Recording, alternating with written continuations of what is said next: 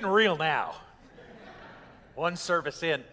I said at the first service, I talked to lead team this last week, and I said, this feels like a pregnancy that we've been gestating for like 48 weeks. Having connected with Nicole about this process in our story, being encouraged to pray about a possibility of coming here as a family and being in your midst. And it is a gift and a powerful one to stand before you finally and to be a part of our common work together. Friends, my name is Andy Maddock. I'm lead pastor as of about 2 hours ago here at Valencia United Methodist Church. You betcha.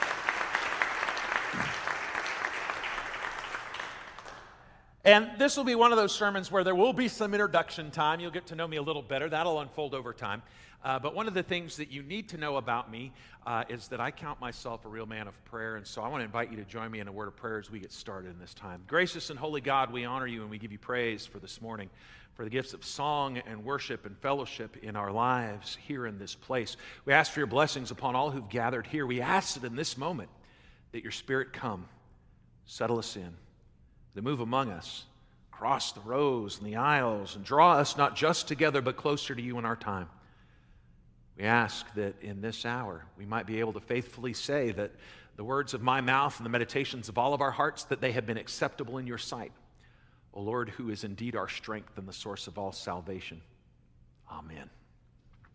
If you are visiting this morning, boy, do I have some exciting news for you. So am I.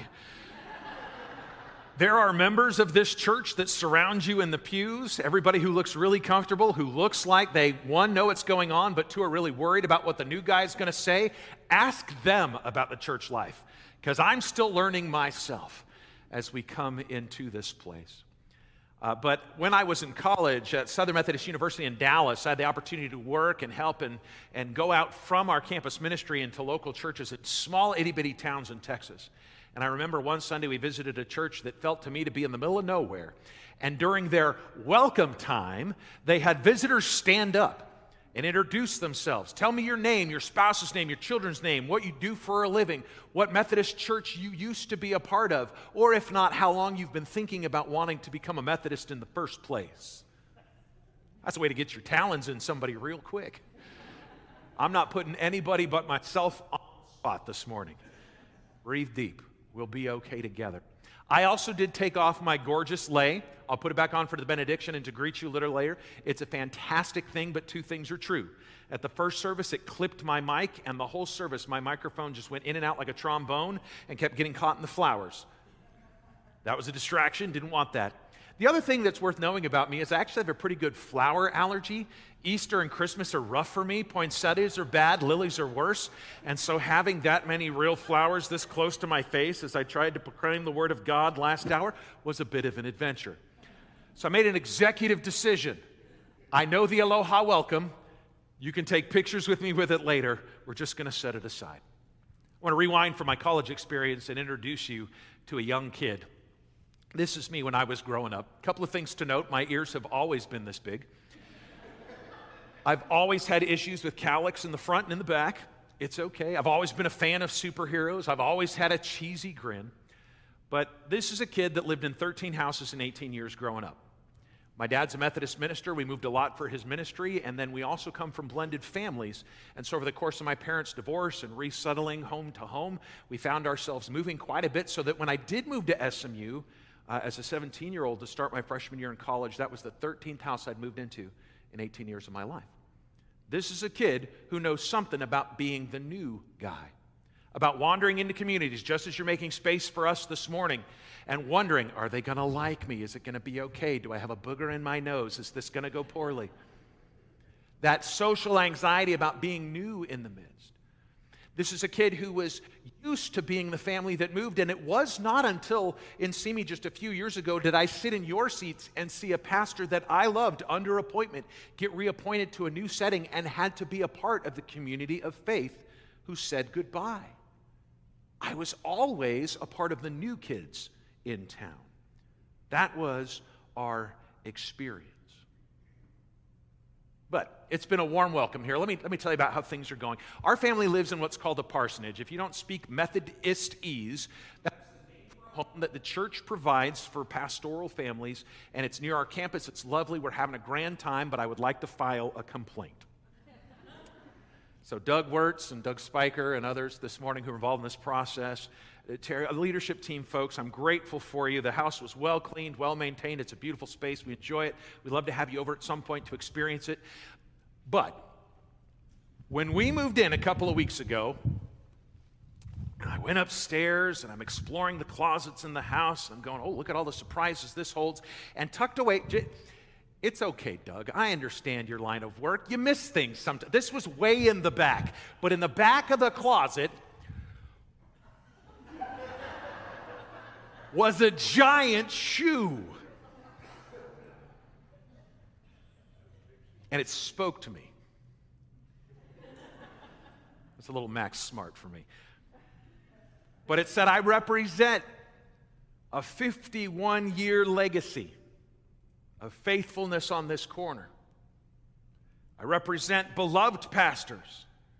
I represent pastors some people didn't like. I represent hopes and expectations and all of the things that the people of God pack into their expectation of what pastoral leadership comes from. And I went, that is a big shoe to fill. For those of you who are curious, this is size 22. Lakers fans, this is the size that Shaquille O'Neal wears. It is not his shoe. Don't rush the stage. Big shoes sometimes get left behind in parsonages when pastors move in. Then we came over to the office. We met Deb and the staff. And we thought, this is going to be great. These people are fantastic. I went into my office with all of my manly stuff there, and I looked back in the corner, and there were a pair of shoes left there. And I listened to the shoes. One said, I'm Nicole. The other said, I'm Michelle. Welcome. But we're big shoes too. And I'm not going to fill these for a whole bunch of reasons. These are actually size 17, I think we found, 16, something like that. When you look for large women's shoes on Amazon, it's amazing what you can find. They're part of the legacy and the heritage and the history of this place. They're sacred and a part of your work and a part of your common life and a part of your expectation about what God's going to do in this place. And to be honest and fair, Andy is never going to fill these shoes well. I'll tell you about my shoe. I do have a big foot, size 15. And my shoe, right? And my shoes fit me. They probably wouldn't fit you. I know they wouldn't fit these folks. But they're mine, and I can own them. I can own my space, my story, my experience. And while I'll never fully be able to fill the shoes that were left behind, I hope at the very least we can begin to trust one another and live forward with some authenticity and honesty with each other. And to say, I trust your shoes.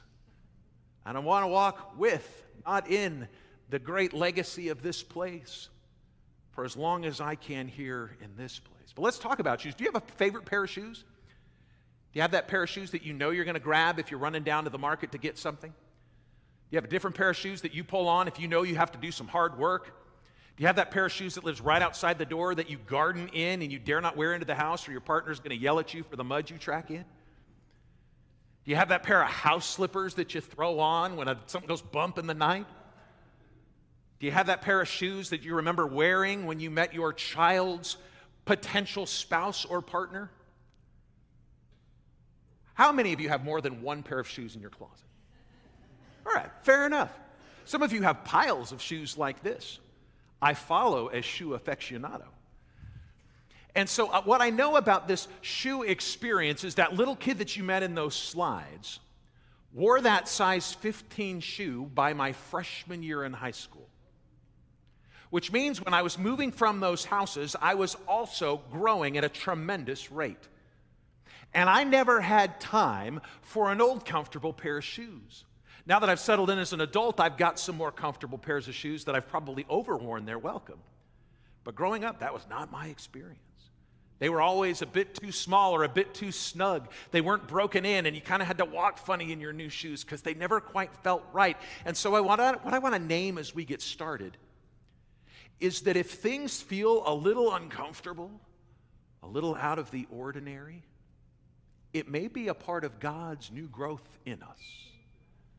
when things kind of aren't shrugging on quite the right way, give it some time, because it may be a part of the Spirit breaking us into one another. The other thing we do with these big piles of shoes sometimes is have to leave them behind. When we were packing up Jackson's closet, you met that giant human being earlier.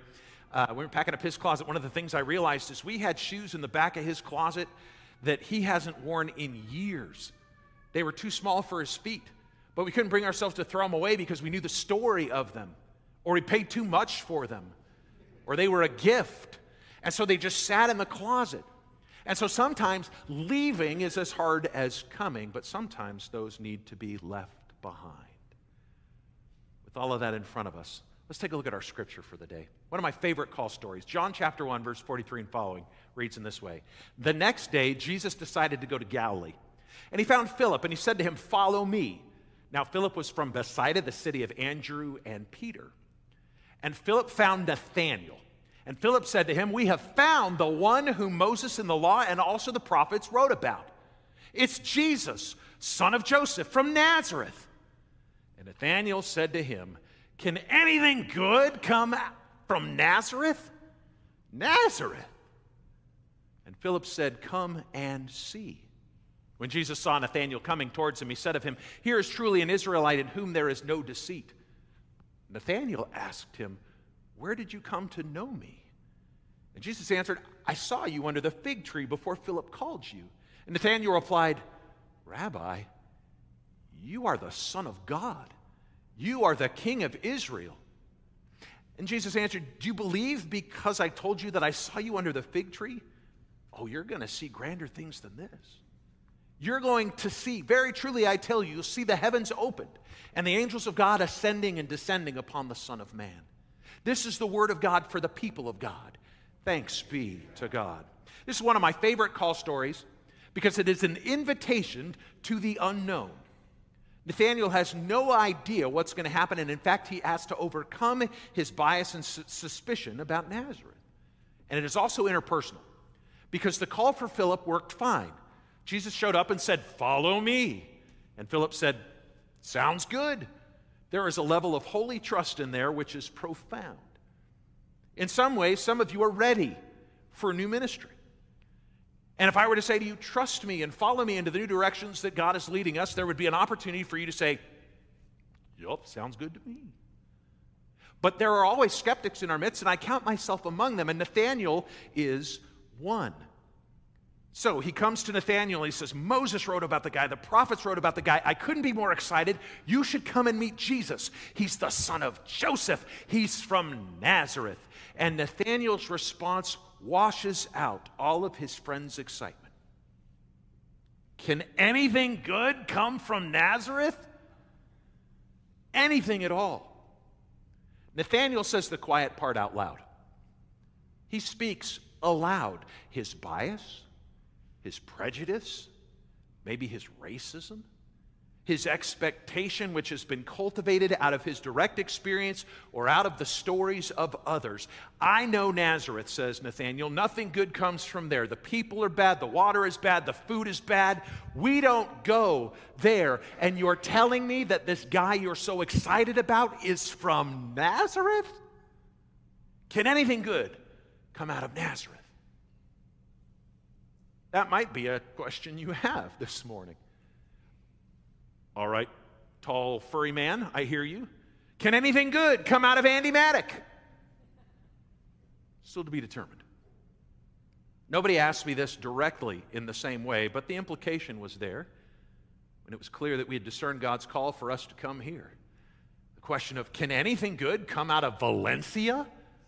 Awesome town of all places? Can anything good come from there? I probably went too far for the camera. I apologize.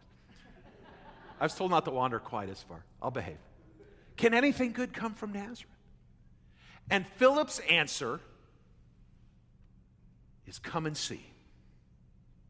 Come and see. And that'll be the invitational refrain that we will use throughout this month as we come to know each other.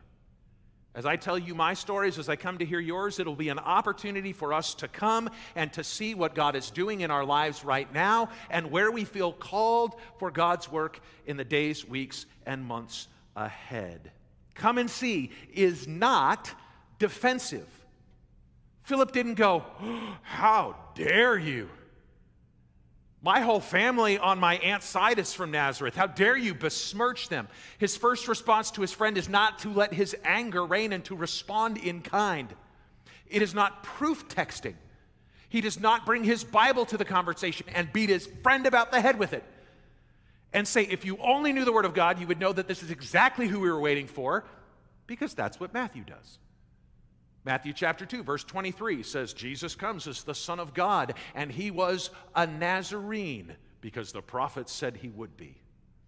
He doesn't have to have the right texts to quote to invite somebody into a deeper relationship with God in the unknown places in their lives. He simply has to say, come and see, because come and see is also not having all the right answers. Philip's not a Christian apologist. He doesn't say, these are all the things you need to know about who Jesus is. These are all the defenses that I got taught in some Bible study or some school or some book I read about why it is you need to know all the things I know before you're ready to come and see. No, it's none of those things. Come and see is, in fact, an opportunity to be invitational. What is unspoken in come and see is the words, with me. Come and see with me. It's invitational. When it comes to church growth and church health, there's a big word that a lot of us pastor types spend a lot of time and energy and interest in. It starts with an E. And some of you who've been around a while or gone to some leadership trainings with Reverend Nicole are going, oh, I know that word. It's evangelism. No. The most important E in church life is not evangelism, my friends. It's elbow. Who's at yours in your life? Who can you offer yours to and say, come with me and see the good things that God is doing in my church, in my life, in my family, in my community, in the world because of the people that God has put me with? Come and see is invitational. But I confess it is also trusting and vulnerable. Because he didn't defend himself, because he didn't have the right arguments to make, Philip trusts to God that in inviting Nathanael to come and see what Jesus is all about, it serves as an opportunity for Nathanael to also see the things that he does. And there's risk there, there's fear there when we say, well, what if you don't appreciate the things about my church? What if you're the type that stands out on the patio and says, the praise band was too loud today? Can you believe it? The pastor talked too long. Whatever the complaint is, you have to worry about that sense of, can I trust with my vulnerability the access that I want you to provide to something that I cherish so much? My experience of who God is in this place and the work that we do together. There is risk involved in come and see, and yet we take that chance. The other thing that is authentic. For 22 years of ministry, I've been trying to ring the same bell for who I want to be. I want to be someone who makes Scripture real and relevant in people's lives. This was an experience, this come and see story that happened nearly 2,000 years ago. Nobody drives a car that old. Google didn't exist then. And yet, we take these stories that are fundamental to our faith and we draw out of them a sense of hope and possibility for how we will live our lives together. Come and see is an authentic opportunity to not say, you should come and see what God is doing because it's in a book and a museum that you can come and visit. It's authentic when it says, the worship here feeds me.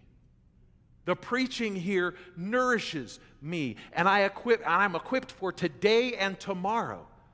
Not because of what used to be, but in an authentic way about what God is doing now. Come and see values relation over persuasion. If your favorite book is 10 Ways to Make Friends and Influence People, I've got news for you.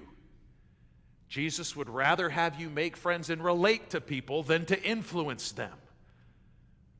Because the invitation to come and see is relational. It is invitational. It is not persuasion. It requires companionship. It requires journeying together. And it requires that sense of companionship that says, I don't have all the answers. I can't just send you on your way, but I am willing to walk with you so that you might come with me and see. Relationship is the keys to the very kingdom of God. And so when Nathanael does come, When he does come and see Jesus, Jesus has a reply for him, a retort of a bit. And so when he's coming over the hill, he says, "Here comes an Israelite in whom there is no guile, in whom there is nothing false." And Nathanael's taken back by it. How do you know me? Excuse me? I mean, that's true, but how do you know that? And Jesus says, "I saw you before Philip called you when you were under the fig tree." 3 quick asides. Biblical scholars love to tease this out. What is Jesus talking about, this fig tree stuff? 3 possibilities. Take your favorite home with you. One is super imaginative. The idea that mothers used to place their children under the large branches of fig trees to keep them cool in the shade when they had to continue gathering water or working in the field. Maybe it's a lifelong thing. Jesus says, "I saw you from the way back when your mama used to put you under the branch, when your hair used to stick up goofy and your ears were even more pronounced. I knew you back then." Or maybe it's something simple yet teased out.